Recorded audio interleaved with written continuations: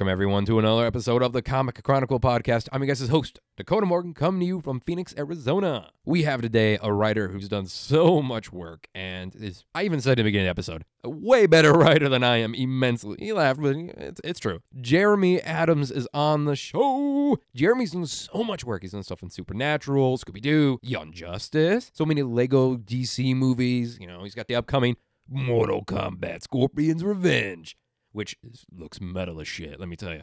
Jeremy is on the show. We talk so much about writing, and if you guys are, I want to say amateur, but that sounds bad. We leave amateur for, like, porn descriptions. If you guys are a writer of sorts, you know what? You're really going to love this episode. Or if you're already a published writer, whatever it may be, we talk about our times of writers being published. We talk about motivational stuff for you guys to get going, what it's like working in other people's sandboxes, and our fans, and of course, which we love, and of course, we talk Mortal Kombat, we talk working at DC, working on Lego, all sorts of fun stuff here. You know, we get real deep. There was a moment we did lose them, though. If you guys are like, wait, what are they talking about? There's a thing about AirPods. We talk about it, though. Thanks, everyone, for tuning into this episode. You all rock. And I want to say thank you guys for always listening and tuning into the show. And for those who maybe are listening first time, you can listen to us at Apple Podcasts, Spotify, Stitcher, or comicchronicle.podbean.com. And if you subscribe, you get new episodes every Monday. And you know what? We're a production of the Nerd of Balls, and it's really fun, but it's still, it's still for free, so you guys can subscribe, just be nice, be kind, rewind. So thanks, everyone, for tuning in. And if you want to stay tuned for more news about the show and follow what I do, you guys can follow me at DakotaMorgan3 on Twitter or at Dakota_Morgan97 on Instagram. Be sure, though, to give Jeremy a follow at Space Kicker as well. Be very helpful. Thanks, everyone, for tuning into this episode. You all rock, and I hope you guys get something from it, too, if you're a writer. And if not, hopefully you guys enjoy the fun conversations we have as we go behind the scenes of your favorite shit. And without further ado, here is my conversation with Jeremy. Okay, and we're recording at the moment, and Skype is still going. Jeremy, I don't know if you caught the last part of that. I was saying it's an honor to have you on the show, man, because I do a lot of writing for comics and film and such. But let me tell you, it is a complete honor to have you on the show because you do so much better writing than I do. That's very kind to say, but I am the embodiment of the imposter syndrome. So, what? The only thing that keeps it at bay is you just put your head down and write some more, It's and, true. Any success I've had has really come later in life, and it's one of those things where I'm lucky to have a lot of mentors of people by my side that have kind of helped me hone what I do, and I just want to get better. I feel totally deficient compared to a lot of other writers. So all I can do is what I can do, and try to have fun doing it, and that's kind of the end of it, Yeah. Oh, I feel 100%. That seems to be the best way to go about it. Like, if you keep going at it, and just maybe every now and then you poke your head up and you're like, wow, I did a lot of people actually like my shit. Oh, wow. This is amazing. No, that's true. That's true. I occasionally poke my head up just long enough to see that, some people like it, and then some people want me to die. So, it's the blessing and the curse of the internet, right? Like, you're like, oh, these people liked it, and these people think I've ruined their childhood. Okay, all right. Really? But, that is, totally. That's totally the truth. I have now been a part of several, different, product lines and intellectual properties that people have very strong opinions about. Surprisingly, Scooby-Doo, people have very strong opinions about Supernatural. Strong fan base. Yeah. And all I can do is kind of remain true to myself and also work with my bosses, because at the end of the day, this is an unbelievably collaborative art form. And it's something that I struggled with when I first started because, I thought, I'm an artist. And, how dare you try to change my genius, Yeah. Oh, yeah. I've told this story before, but my first credit, and forgive me if I ramble. If I'm rambling too much, just cut me off. But you're good. My first credit was on a show called Green Lantern, the animated series, executive produced by Bruce Timm and Jim Krieg, who's been my mentor and friend and co-writer on many different projects. That was your first start? Are you shitting me? Like, what? That's my first credit. I know.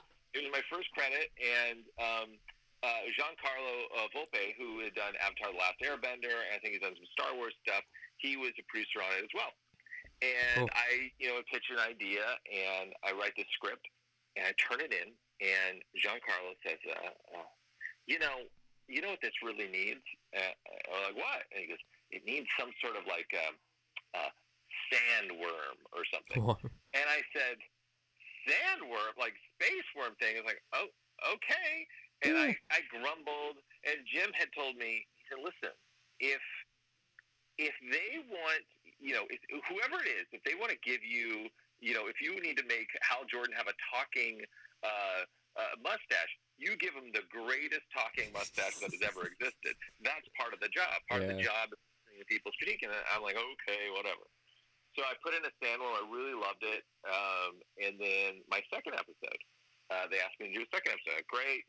And again, he said, you know what you need? You need some space sharks. And at this point, I'm thinking, is Giancarlo like watching, nature documentaries at night? Like, what is happening? No, that's the Sci-Fi Channel, man. That's 100%. He's watching because you give me sandworms. I immediately thought he wants graboids in space. Like, okay. Yeah, true. So I made it, and this is what's so funny is when the episode came out and you watch it and you go, yeah, of course there needed to be a sandworm, and it was and of course there needed to be space sharks. And I sat there and I thought, oh, that is a huge lesson, is because as a writer, especially in animation in particular, your job is to build a kind of foundation to a house.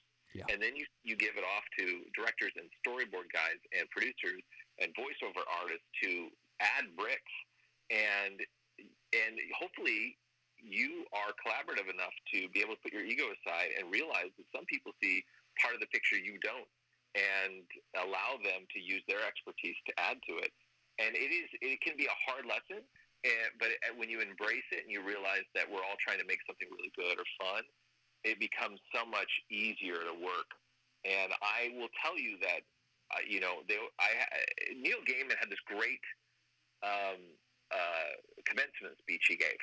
And he talks about how there are you can be three types. You can be two of three types of people in arts and entertainment. You can be really good, on time, or great to work with. And my thing is, I can never tell if I'm really good. I can't. I have no barometer for that. But I can always be on time, and I can always be really good to work with. Yeah. And those have been kind of the things that I've pushed in on. And realize that, hey, if you're working, ridiculous amounts of hours in an animation, you're working on something for years, do you want to be with somebody, even if they're really good, that's a complete jerk? That it gives you a hard time. It's true. Oh, yeah. Working in film for 2 years now and being a writer. Like, I've just been we've been doing an animation project before the world went to shit. So then all of a sudden that's put on hold. But hey, and so, like, working in that, 100% agree on that. And I've said it so many times working in film on sets because, I mean, shit, other than writing, I do costume design and building and acting. So if I'm in a booth for voice acting or on-screen acting, or if I'm designing something in a studio or wherever it might be, I've often told people this who always ask me, how do I be in the movie business and such like that? I'm like, step number 1, don't be a dick. Nobody ever wants to work with a dick. No one ever does. No, I've worked with a couple, and let me tell you, it was just, I don't even remember their name, and I remember it was just this whole big thing on set, and they were just an absolute asshole, and they were gone within a day. Yep. It's just how it goes. I've heard, and it can be even quicker than that. I know people that are now cautionary tales, and it'll be somebody hiring somebody and go, oh, I'm thinking about hiring this person. And literally somebody who hasn't met that person will go, ooh, I heard he was, and at that point, that person can get hired. Yeah, because it is a small group of people. In the end, LA seems big, but the longer you're here, the industry in particular, you just tend to know everybody, and you hear the stories. And I'm absolutely sure I've screwed up 100 million times, but luckily people have been gracious enough to overlook those things. And I admit it. I try to learn from it. I try to be better at. I just worked on a project I'm really excited about that will come out in 2 years, and the executives gave these notes, and I was just so like, what kind of notes are these? I don't understand. But you need to implement some of these notes. That's the job. Oh yeah, 100%. And you know what? I'll maybe be the first writer to ever say this. Is I love when they give me notes back, when like a producer does it or the director, or I don't think for the comic industry or the SGJS I work for like 5 different book series. Every now and then I get a note back on them. They're creative owned, so every now and then I get a note back, and I love it. I absolutely love it because they give me an idea, or like we collaborate and like, well, can we change this? Sure, no problem. And you sit down and look at it. It's like, maybe this will go good, maybe this will go bad. And if it's bad, we're gonna see the clusterfuck happen. But if not, then we're gonna see a lot of good things happen. Like, I love editorial notes. I love it. Right. Some notes I like, some notes I don't. But like, like if they're nebulous notes, that like it needs to be 10% funnier. It's like I don't even know what that means. Yeah. What's 9%? What's a 9%? Is 9% a knock joke, or what's going on here? Yeah. Like specific notes I really like, but some notes I struggle with, and I think some writers do, and I'm one of them. And then you turn a corner. Usually it takes about 24 hours for me to just like be, oh, okay, I have to just accept this, and then suddenly, like in this project that I just did, the notes came. I was like, oh, I hate these notes, and then 24 hours later, I was like, oh my gosh, this made it so much better. And I really had to have some, eat some humble pie there because, like I said, it's all a team effort. Yeah, but you got to have your cake and eat it too, in a sense. Like we kind of did. Yeah. Like, oh man. I mean, your job in a lot of ways is to be able to work again. Exactly. Yeah. And part of that becomes being a team player, and it doesn't mean rolling over. I don't believe that at all. I believe it's more of just that you have an opinion, you stand up for that opinion, but at the same time you have to recognize there are other voices involved in this. This is not a one-man show. I'm not Stanley Kubrick yet. Yeah, and give time. I can't call the shots. Nor would I want to be Stanley Kubrick. I'd rather be like Sam Raimi or something. Oh yeah, that's not bad either. That's still doing really good. Yeah. So no, it's been fun, and with Mortal Kombat, I mean, we started this a couple of years ago, so I'm really excited for people to watch it. I hope that people will refrain from pirating it, so that we can make more of these, and download it and watch it and enjoy the uber violence, And then I have kids, so I have that Lego Shazam movie coming out. Yeah. And that's going to be fun, too. And Sean Astin is the voice of Lego Shazam. Like I said, we live in that world, man. Yeah. One of the Goonies, read my lines, is like, are you kidding me? Like, this is crazy. The feeling of when I get to see an actor portray something that I wrote, or see comic art of maybe a character I created for my Cradle and series, all 5. Well, 4, I'll get in trouble if I say anymore. But seeing all that stuff there, when you see your stuff come to life, it's so amazing. Yeah. But then when you see, like, your childhood bring to life what's going on here. And by the way, it's Sean Astin. It's Goonies and Lord of the Rings. People tell me, he's from Stranger Things, right? And I'm like, you uncultured swine. Get out of here. Yeah.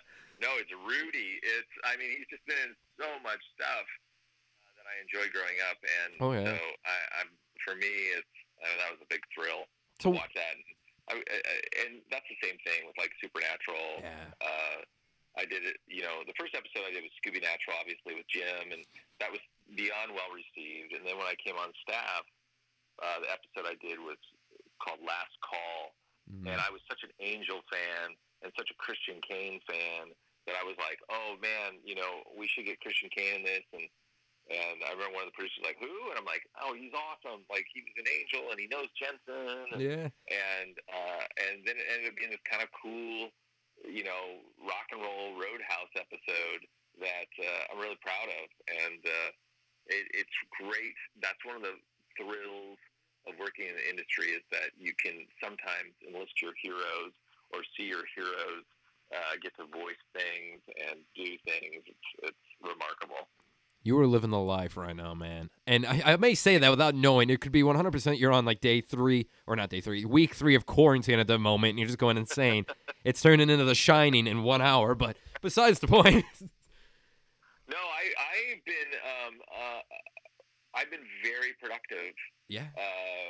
Mainly because I had to keep my mind off of the news. And like I said, I have 2 kids. So I would kind of put myself in a room and I would finish some scripts that I've had sitting around for 5 or 6 years that are just Holy shit. they're terrible, but I'm like, I just got to finish them. They're just sitting on my desktop. I'm working on a show now. That'll come out, I'm sure. I think the first season will come out. I don't know. Yeah, don't get in trouble. Don't get in trouble, Jeremy. Hold on. But then I have these two movies coming out now, so there's a lot of press for that, which has been really fun. And then they were supposed to premiere at WonderCon, and because that got shut down, we've been kind of doing conference calls and stuff like that. And then I've got some other stuff coming out this year, which I'm really excited about. And then next year, some great stuff. So it's exciting. Animation is a weird thing because you write something and then 2 years later it shows up, and I just have no and idea. Like, oh yes, yeah. It's like a Christmas present sometimes. It's true. Oh, I told this the other episode. Well, to me it was yesterday, but I was talking to David. I was talking about it. I just looked up earlier this year, back when things were peaceful, and I looked up, and all of a sudden I was like, wow. Wait a minute, I just got an email from like two different people from two different companies. Like, oh yeah, your voice is now on a radio station. Like, wow, okay. Like, I just wake up and like, oh shit, this was happening. Oh, we have this going on, and you just never know. You just wake up one day when you work so much, and this sounds really braggy. It's not meant to be, but when you put yourself out there in so many different spots, you just wake up and you get that phone call or that email saying, hey, here's this. There's sometimes I just don't know, and you just don't know. It's so happy though. It's like a feeling of happiness to be like, yes. Another thing to add to the chest. Yes, exactly. No, I agree. But absolutely, it's so good to hear you've been working too, because like yourself, I've been working on so much. I've been doing some live action feature film stuff, trying to do animation show I've been working on and comics. But there's some people who I've been talking to, fellow writer friends, and they've been telling me they thought this would be the time to write scripts, to get designs done, or whatever it may be, and they just can't do it. Like they just find themselves not being able to do it because maybe with yourself, like you said, with like news going on in the world, just the overall empath of it all. So I'm glad to hear that you've been actually working. But have you experienced any of that too? Because I will admit, I've had those days lately where it's just like, I want to do this so bad, I just can't get into it. I can't do it. Yeah, no, I absolutely have those days, especially during something as nothing like any of us have ever gone through. But it is. So I feel like a certain amount of pressure is very good. I love deadlines because they get me through certain things. But also I've never had an agent or a manager, and so much of everything is just God's blessing and people just trying to help me out. And I try to hustle as much as I can. Like you said, I put as many pokers in the fire as I possibly can, hoping that, one of them will be hot enough for whatever pokers do.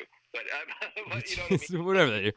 Stabbing zombies, I think, is usually what they're usually good for. I see. That's about it. And then I'm also a big believer in like incremental accomplishment. I think that's the reason I got out of college. Is like it is one of those things that you just have to do day by day. If you can do a paragraph, great. If you do a sentence, great. It doesn't matter, because eventually that cumulative effect is going to be you're going to have something done.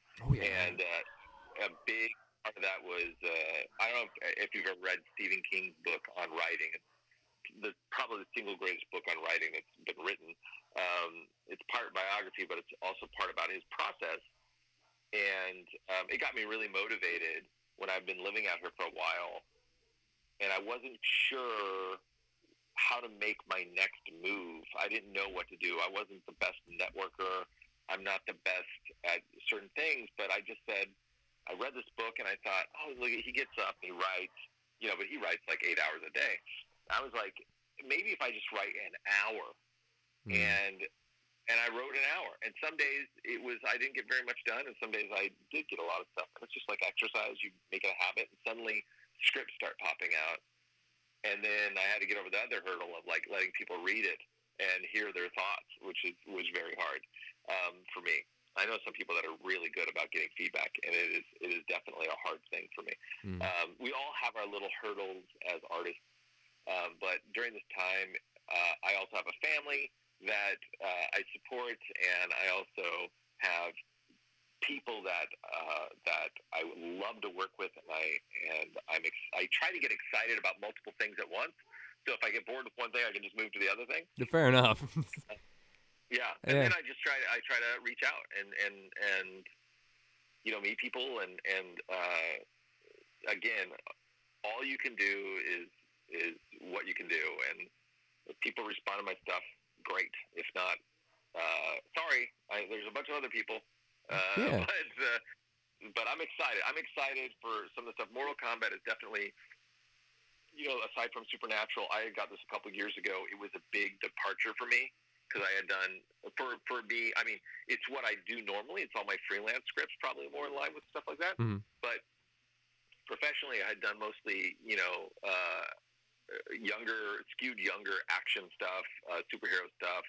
And to be able to do something that is hard R, that is going to be violent, and more in line with kind of the 80s action sensibility I grew up with was awesome. And I felt like it was a risk they took, and I hope that it pays off for them. I think it will. I'm extremely excited for it. When does it come out, by the way? Let's see. When does it come out? That's a good point. I should have this right up. Okay. So should I? April 14th. Sweet. So 4 more days it comes out, or whenever this is released. But April 14th on digital, and then April 28th on 4K Ultra HD. And I got to tell you, the sound design, the animation guys, the way it went was I'd written the script. Some of the people at NetherRealm said it was too violent and too vulgar. What? And I know, and I said, I was in this meeting, and the first words out of, Ed Boon's mouth, and I said, well, wait a second. Do you know who you are, guys? Are you forgetting what this is? Your stuff is 1,000% more violent, I just played your game, and I just crushed somebody's balls. Are you telling me I can't do that in a cartoon? I think it was more about certain tone stuff that happened. The opening is very mean. It's very brutal. And I said, okay, so probably on a scale of 1 to 10, it was probably, in my mind, an 8. And so I scaled it back a little bit, and I handed it off. And Rick Morales, who's the producer, and Ethan, the director, took it, and they brought it to their storyboard guys. And about a month and a half later, I get this call, like, you got to come in here, you got to come in. I said, why? Well, we got to show you the animatic. I said, all right. So Jim and I had gone in. And he pushed play, and we literally were going, oh, no! Oh, my gosh! Are you kidding me? Screaming, covering our face, and oh, no, wow! And so they had taken whatever I'd done and just ratcheted it up to a 20. Are you serious? It was amazing. And I would go in to talk to some of the storyboard guys, and I'm like, you guys are crazy.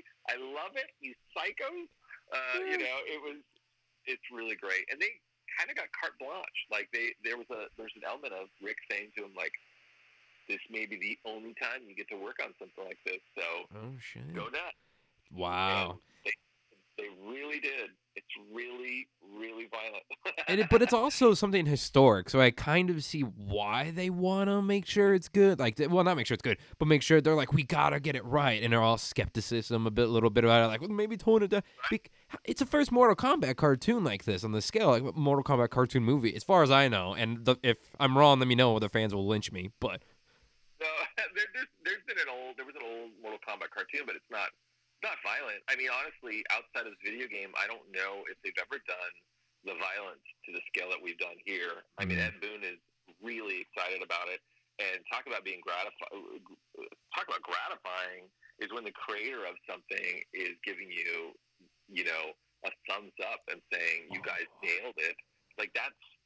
That's all you could ever want. You don't want to get in that Alan Moore situation, right, where he's like, I want nothing to do with Watchmen or anything again. You're like, oh, okay. It was nothing to do with Watchmen. Yeah, it's nothing at all. The show is trash. I can't do an Alan Moore accent. I'm sorry. I can't either.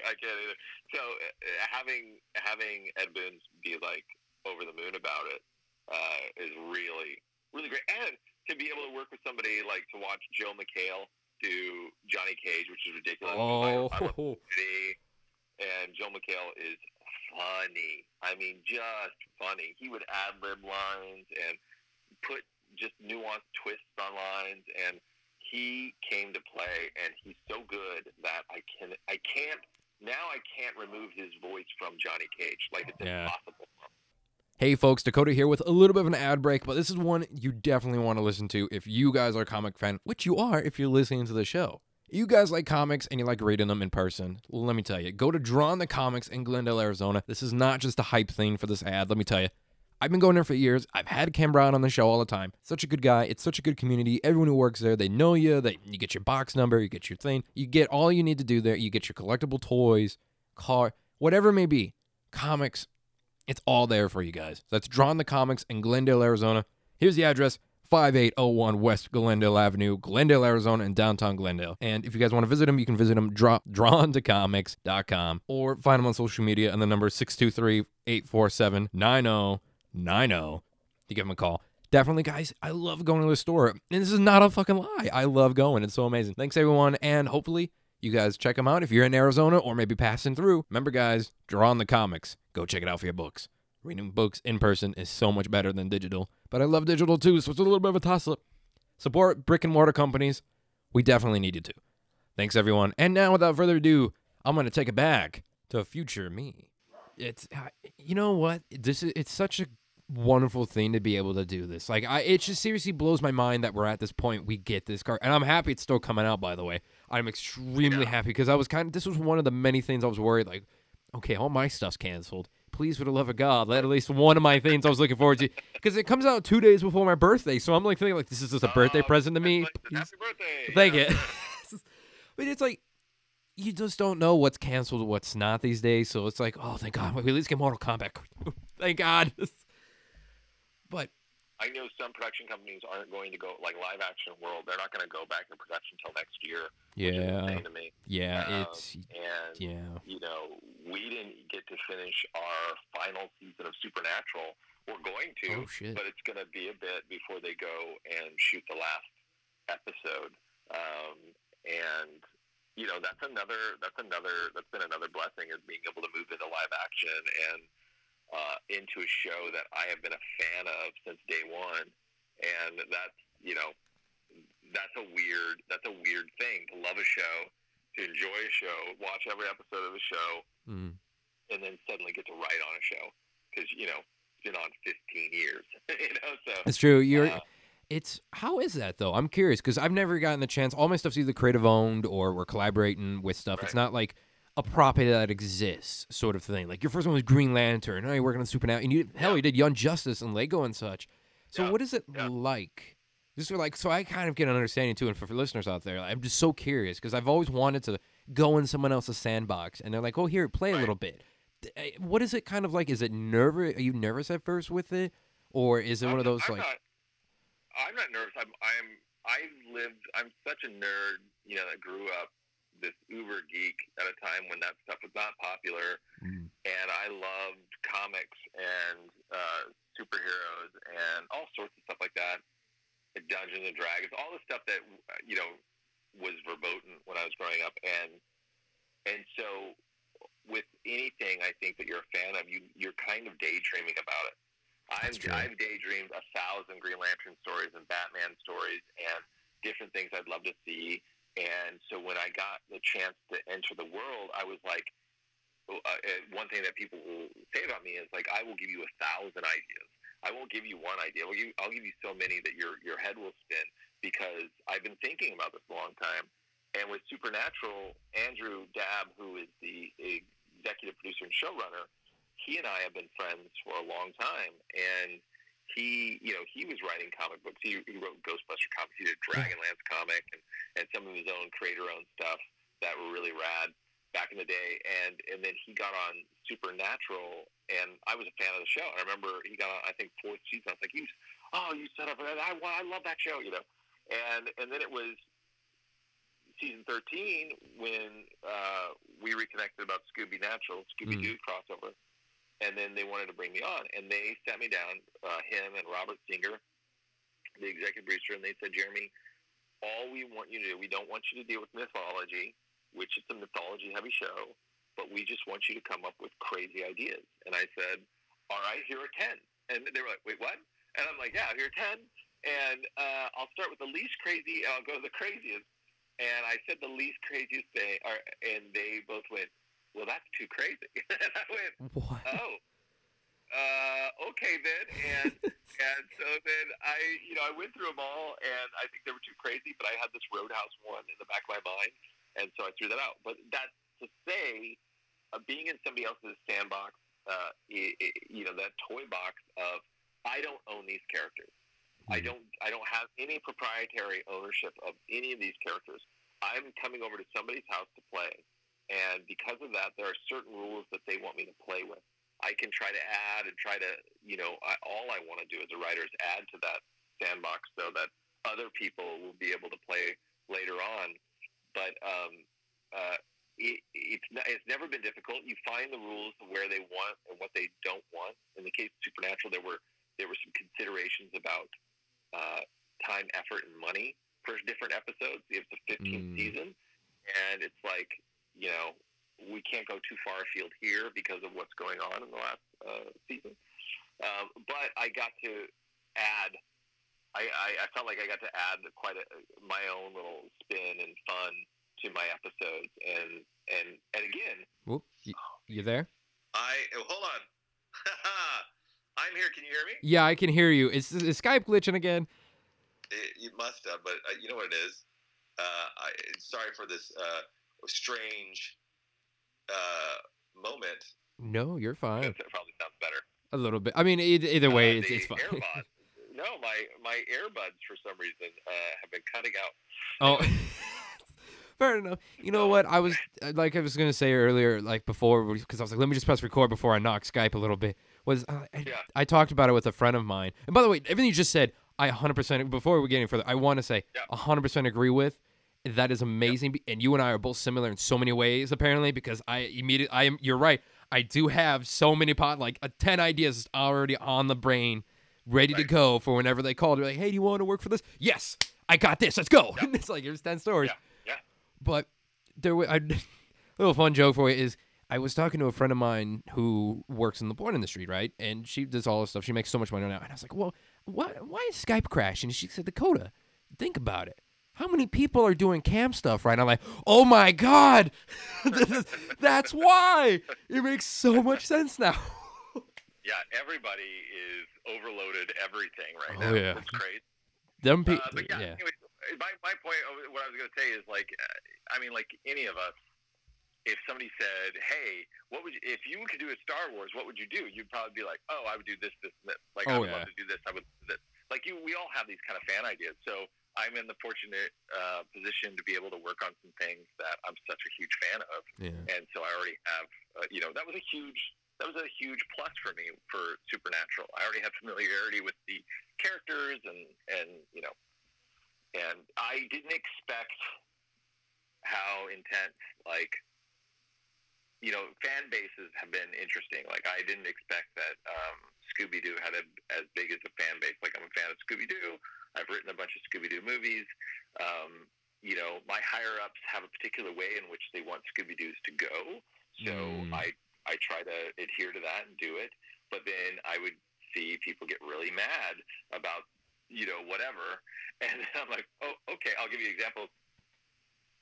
Scooby-Doo Zombie Island was a successful straight-to-DVD Scooby movie in the 90s. Yeah. And, it was kind of like one of the first times that they really made supernatural elements in Scooby-Doo. Yeah, it was the real monsters for once. It wasn't somebody in a mask. It wasn't a man behind the mask. Well, I got called in to ask to do a sequel, but, like Jim Krieg, who is my boss a lot of times, he's a Scooby-Doo fundamentalist. He'll tell you all the time that, no, the whole point of Scooby-Doo is that there's nothing supernatural. And so when we got to do Return to Zombie Island, it's much more in line with the classic Scooby-Doo, but at the same time, we tried to, it's almost like a tangential universe.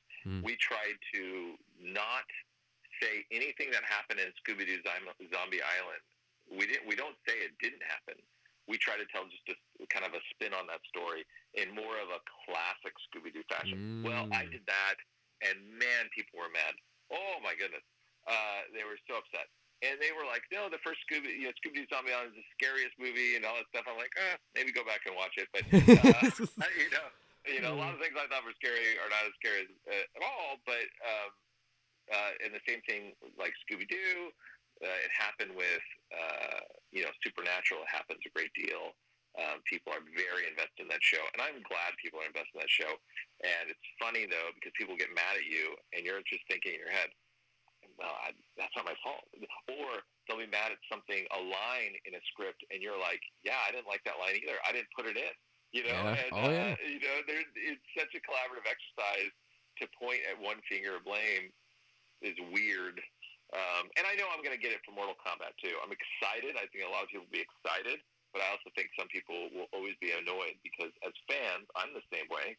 You get so attached to one version of a show or an idea, and then if they deviate, you kind of get really like, how dare you? Yeah. I do it all the time. Yeah. I just don't do it online. You're like, this only in bars is when you're like, can you look what this shithead said about me? And he's like, oh, Jeremy, calm down. Well, it's like I have this rule. It's basically like this universal rule that if you're chatting with nerds about stuff, it will always end up. It doesn't matter where you start. It will always end up in a conversation about Star Wars. It will always end up in a conversation about Star Wars. I mean, it always starts out high-minded or talking about some cool genre film or whatever, and then eventually somebody will be like, yeah, but I don't like the way that blah, blah, blah. And you're like, yeah, and it just goes off. It's true. It's true.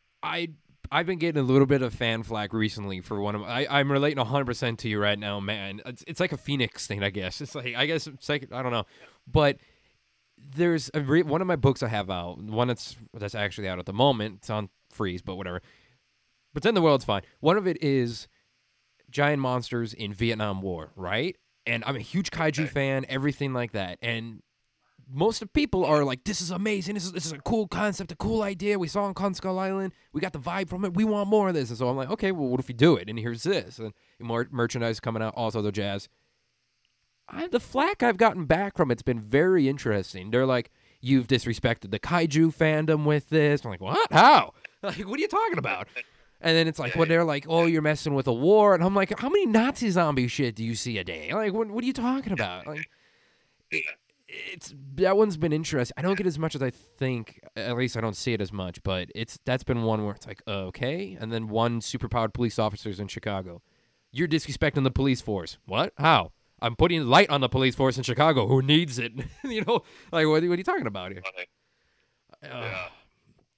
That's thank you, man. Thank you. And you just I think fans or people who work in the arts should definitely know, or people wanting to be writers or actors or even like that, is be prepared to take criticism. No matter how good of something it may be, or maybe terrible, but you're always going to get criticism, no matter what. Yep. For sure. Even by fans. I think the fans one hurts a little bit more than like producers, though, because I'm like, I'm one of you guys, a fan, and like, you suck. Oh, oh, my heart. Yep, that's how I feel all the time. I always feel like, but I'm one of you. Yeah, right. And then they're like, no, not anymore, buddy. And I'm like, okay, I'm sorry. You're excommunicated from the fandom Facebook group. Oh, shit. Yeah. But, you can't take that. You almost have to ignore it because you have to kind of stay true to yourself a little bit. Exactly. There's a very well-known animation legend that I had the opportunity to just work with, and he was like, no, the fans don't know what they want, and you need to, your job is just to be true to you and do what you need to do. And I'm like, okay, that's what I need to hear. I think I know who you're talking about, because I think I know who it is. I won't say. I'll say after the recording, but I think I know. Interesting. I'm very. We can't. We'll wait till after, Jeremy. I don't want you to get in trouble. Yeah. Well, I can't wait to talk about it. I won't be able to tell. I've signed too many NDAs, but eventually, I don't know, probably this year, I think. Okay, all right. It may not be. Talk I don't about know. that I don't know. Like we'll wait till off the record, off the 100% record. But because I'm really curious. But yeah. So I have to ask though, good man, and almost all of us are at a certain point. But are you a Lego fan? Because the amount of the stuff you've done for Lego, like, are you at least a fan of like growing up or anything like that, or is it you just got lopped into Yeah. the community? No, so when I was a kid, we didn't have near as many sets as they have now, obviously. I think the coolest set we had, there was like a pirate set and a knight set.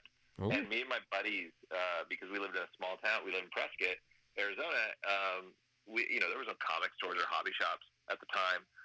So when we'd play Dungeons and Dragons, we'd use Legos as our kind of like figurines and set That is pieces. amazing. Yeah, and so I grew up. You grow up playing Legos and goofing off, and then time goes by, and then I had kids, and then you start playing with Legos again. But for me, I don't know. I feel like everybody is a fan of Lego in a certain way. And then it's like as a kid, I played with it a lot, and then I got older, and then I got to work with Lego, and they are just one of the easiest companies to work with. Heard and that. I just recently went to China on their behalf last year. Oh, thank God, last year. I was like, Jeremy, no. Thank goodness, no, last year, and I've done so much, and I continue to do so much with them because they're the coolest people. Yeah. They are so intentional about what they're making and how they try to inspire people to play and create. It has been so much fun to work for them and hopefully do well for them. But yeah, I have done a lot for Lego, and really the way that came about was I'd been doing episodic stuff, and Jim called me, Krieg again, and he said, "Okay, we got to do." First of all, I just found out that I was going to have a little girl, my first daughter. Oh.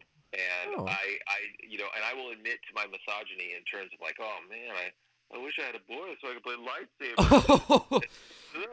And this friend that's a girl of mine like slapped me and was like, you can do that with girls, right? And it was like, wait, what?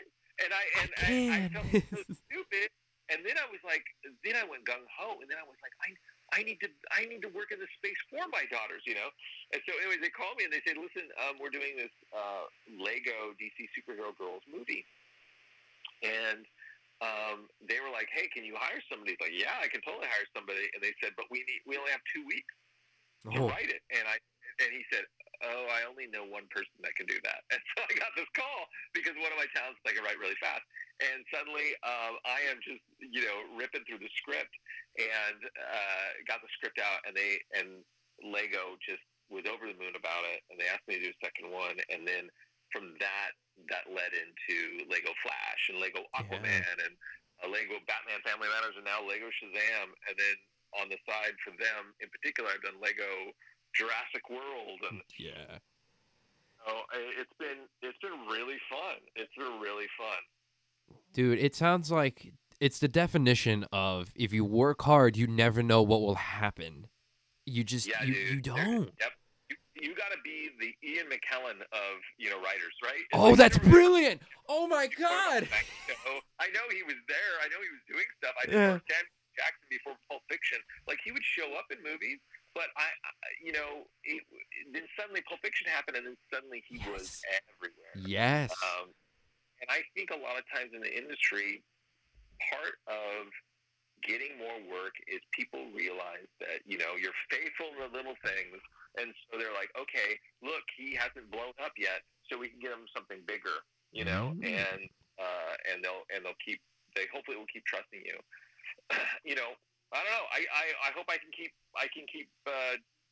churning and burning here because I really like this. I really like writing, and I really like working in the industry. My name is Andrew, and I am the host of a show called Rage Hunter. And on Rage Hunter, we cover the latest news and what's trending in the gaming industry with just a hint of some sarcasm and rage. You probably have this hole, this void in your life that you don't know how to fill. Well, Rage Hunter is going to fill it. And the best part is we are everywhere.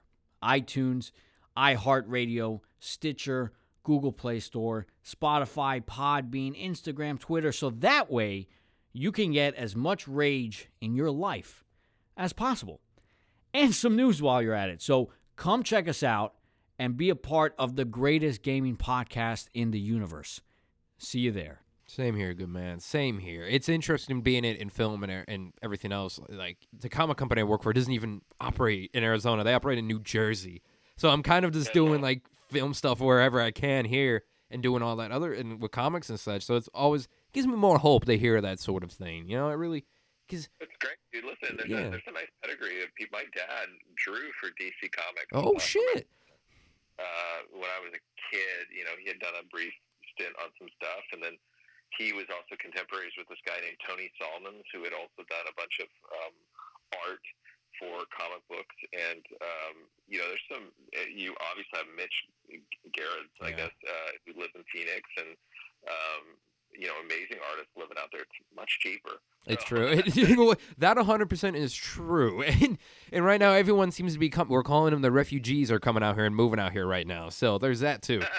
But I used to have a sticker on my car, and it was this old coot had given to me, and it said, Prescott used to be a nice place before it became a suburb of California. Oh, my God. It was like you know, it was such an Arizona bumper sticker. But when I left Tucson, it was like 118 degrees, man. It was the hottest, I don't even know. And then I moved to LA, and it doesn't leave the 70s generally, and you get spoiled real quick, like real quick. Oh, yeah. The few times I've been out there for projects and stuff like that and meetings and all that jazz, like, it just, I've noticed a difference. And they're like, oh, it's still the South. I'm like, oh, my God, this is amazing. Like, what is this magic? I see palm trees, but I'm not melting. People are out running? Like, it's just like, at noon? Yeah. Fools, they're going to die. Like, what are they doing? There's, did you ever see the meme, or maybe even just the episode or the meme of it? And it was when King of the Hill, when Hank, Bobby, and Peggy all visited Phoenix. Oh, dude, you gotta look it up. I need to watch it. Yeah. Oh, write that down. That sounds hilarious. Google it, because Bobby's like, "Why do people live here? This is a monument to people's sins." It's like, yeah, kind of, because it said like 118 in their truck, and they're just coming from Texas. Like, what the hell? Yeah, it's so hot. It can be so hot. My mom would sometimes have to use oven mitts to drive, and like, you know, that's brilliant. Like, yeah, it was crazy. We'd come down to visit my, you know, grandfather in Casa Grande, and it was just like, oh my gosh, it's so hot. You know what? And people still want to leave their pets in the cars. Like, when I used to work at a grocery store, there was one time someone told me, and it was working out of Sprouts, God, like 4 years ago, I think it was. And I'm sitting there, and I'm about ready to go home. I'm not clocked out just yet. And what happened was this lady worker came up, and like, someone's dog is stuck in there. And it was 112 degrees outside. And the customer just left their dog in the car. It's like, okay, I looked at my boss, said, all right, do I have permission? She looked at me, said, you damn right, I'll clock you out of my computer. I took off my shirt, and I had an undershirt on, because I was working, I think as a butcher at the time. And so I had an undershirt on, so I had a shirt underneath. I wrapped my hand up and ran downstairs, about ready to punch in the window. I was like, okay, get the dog. Distracted over there. We're going to punch in the window. And this old lady comes out, wait! And it's like, I'm like, ma'am, you're waiting right here. We are calling the cops on you. You're going to jail. You're getting a fine. Because this dog's about ready to go. And it was one of those, and so my boss, like what happened at work today? It's like, well, I got full permission to bash someone's window out to save a dog's life, but the lady took off. Good for you, dude. That's awesome. Well, you never know here, man. It's nuts. Yeah. Oh, man. There's one thing I want to ask you, Jeremy, because I don't know if you know any of the people that worked on it. You did a show called Young Justice. Yeah. And you may know someone like, do you know Cameron Bone, who does the voice of Robin? I don't know him personally. No. He's a buddy of mine. He's a buddy of mine. You would definitely enjoy him. And he told me about working on the new season and whatnot, too, and working on that show. How was it being a writer on the show? Because as an actor, he got like all this stuff from fans and everything like that, and he was always telling me about it. I got to like email him and see how he's doing. But like, what was it like? Jim and I wrote the season finale of this last season, and it is not so much writing as it is like Greg and Brandon, who are the real masterminds behind it and the creators behind it. They have mapped every episode out to a nuance, and they are so particular about everything. And Greg, before I got to write on the show, he had this whole list of things. Like, I had already seen the first 2 seasons. I was a big fan, but he wanted to, you need to check out the cut sequences from this video game. You need to check out this comic book. And you need to, and there was an extensive kind of like research mode to get up to speed for the actual script.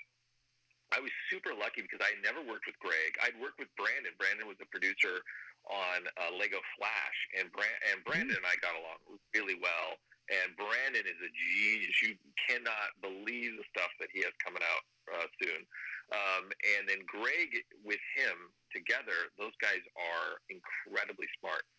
And so it is more of like just hopefully I can make sure that I am helping them do what they need to do.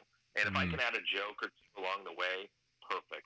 But it's more of the prestige, and so glad I got to work on that show because that show was just dang good. Oh, yeah. And it's a weird show, too, because when you read the script, you're like, man, there's a lot of talking. I don't know if this would work, but they're so smart at it that when you see the episodes, you go, they are freaking geniuses. Exactly. Like, that's the best dramatic superhero show that has been written, and I don't even think it's close. And I wish they would just let them do that with live action people, because you could take those scripts and import them into a live action format, and you would have such an incredible series. And the other thing about Greg that's even crazier. So I'm probably the only writer that comes to things super early, but I got there early. And I had met Greg. I was talking to him, and I was asking him about stuff and how he got started, and he was kind of telling me his story. And then he started asking me about it, and I said, I've always been into comic books and writing and stuff. My dad used to draw comic books, and usually when I say what my dad's name is, not many people know who he is, because he did a very limited amount of stuff. Mm-hmm. I said his name, and Greg's eyes get wider, and he walks over to his iPad, and he opens it up, and he pulls out a comic book, and he goes, "Your dad drew some of my last issues of Captain Atom in the 80s." Oh, my God. And at that time, honestly, I had no idea that I loved comic books. I had no idea that my dad had drawn Captain Atom. And it was the weirdest experience, and that just tells you how incredibly small these industries can be. Yeah. And I was blown away. So it was really neat. It was listen, getting to be able to say that you worked even a smidgen as much as I did, because those guys do the heavy lifting on Young Justice, is a thrill. That's brilliant. I'm just awestruck by that story. That's a story you can put in an autobiography right there. It's like that's chapter 1. Like, this is the beginning of the life of Jeremy. Yeah, it was really neat. Oh, that's amazing. We're coming near the end of the show. I just realized how long we've been talking, and I'm like, oh shit. I'm curious because you've done so much with heroes. You've done so much, obviously, with comics and stuff like that too. I mean, obviously, I'm a huge comics fan myself. Is there been one you have not written for yet? Like, is there a character or a villain, maybe even like a B team, whatever it may be? Is there someone you haven't written yet that you really want to? Good luck, because you've done a lot. I know. Man, it's hard because this year I've been able to write for a lot. Oh shit! Okay, that did not. I don't want to break NDAs. No, you won't. But I haven't been able to dip my toe into the Marvel universe, which is a huge big love of mine. At one point, I got paid for a Star Wars thing, but it ended up not going. Oh.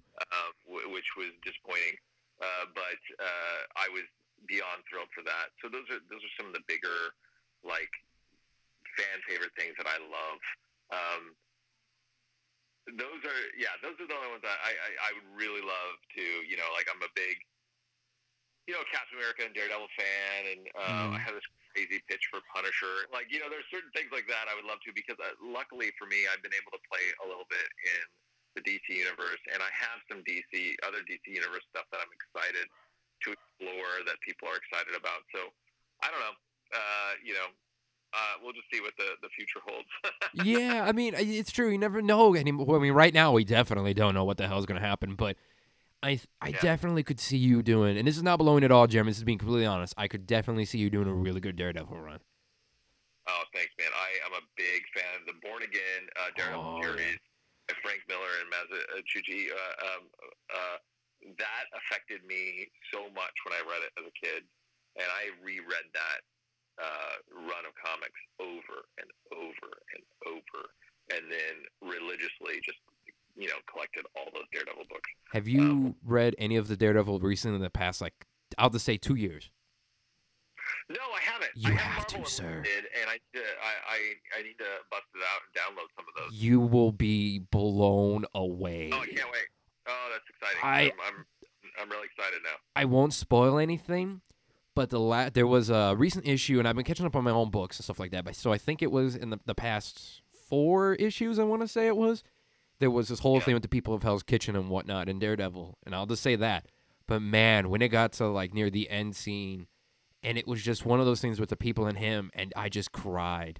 And I said, I didn't like bawl tears like the Anna Marley in me, but I shed like a tear, and I'm like, this, God bless you. Like, oh, cool. I'm excited. Oh, you got me really pumped for it. Oh, good luck, man. And because it's just, thank you. I can't recall the artist, and then I can't think. Oh shit, hold on. I just can't think of it at the moment. Hold on, this is one. Okay. Chip Zdarsky has been like the big writer on it at the moment. That's what I thought it was. Yeah. I didn't want to get it wrong, but yeah, Chip Zdarsky, and there's been a plethora of artists going on with them and such too. But Chip Zdarsky, man, he's been born to write Daredevil. I just so good luck with the competition, Jeremy. But God bless, good luck. But I just said I would love to do it. I don't want to compete with anybody. But no, I thank you for having me on, and I'm, I hope people go buy Mortal Kombat and Lego Shazam. They're really fun, obviously different in tone. But, no, you kidding me? I'll let my nephew just go ahead, or not nephew, but my cousin, go ahead and watch Lego Shazam, who's like 9. It'll be fine, right? And then Mortal Kombat, right. It's great. Yeah. That won't be a problem at all. No. What happened? Well, I'm never allowed to see that family member ever again. It's like, oh no. Exactly. Oh no. Well, good man. Where can people find you at on social media? Because I know we like just so they can keep touch with you and everything going on. If you do it. Yeah. So on Twitter, it's Space Kicker. That's it. Twitter.com/SpaceKicker. That's kind of the main place. Fair enough. That's where I kind of operate and live day to day. And Lego Shazam comes out. I don't know, April 28th. Oh, it's a good month for you. God. Exactly. And then June 16th, the DVD comes out, and then same thing with Mortal Kombat. Mortal Kombat comes out, on April 14th. Yeah, 14th. For digital, and April 28th for 4K. So you're really crossing your fingers we don't have another big, huge thing this month. You're really like, world don't end because Dad needs to feed his kids. There was that moment, I've been going to Comic-Con for a long time, and I'd always dreamed about being on the other end. And the last few years I have been, and it's been a thrill. But last year, I think I had 3 or 4 movies premiere at Comic-Con. And it was crazy. God. And it was such a thrill. Like Teen Titans Go versus Teen Titans, and Scooby-Doo Returns to Zombie Island, and another Lego movie, and it was a blast. It really was. It was a thrill. Oh. So I don't know why they don't scatter them. But whatever, I'm excited. Right? Oh, stay tuned, though, man. You might get a phone call for Comic-Cons, because especially if you had 4 premiere last year, I would definitely invite you to a con because they're doing online stuff now. There's so many digital Comic-Cons popping up. So I would keep an eye out for those. I've always wanted to go to Phoenix Comic-Con and Tucson Comic-Con. I've always wanted to go to those. And I'll have to try to work it out someday and just come down to hang out. If I see you, man, I'll sit and wave hi. I'll be like, Jeremy, I'll buy you a beer if you drink. Or if not, I'll buy you a pop or whatever you want. Thank you. No, I appreciate it. Awesome. Sweet. Well, good. Thank you for coming on, good man. And to all the listeners out there, thank you guys for tuning in. And yeah, we're just going to end it there. And with the final words, stay classy, fellow writers.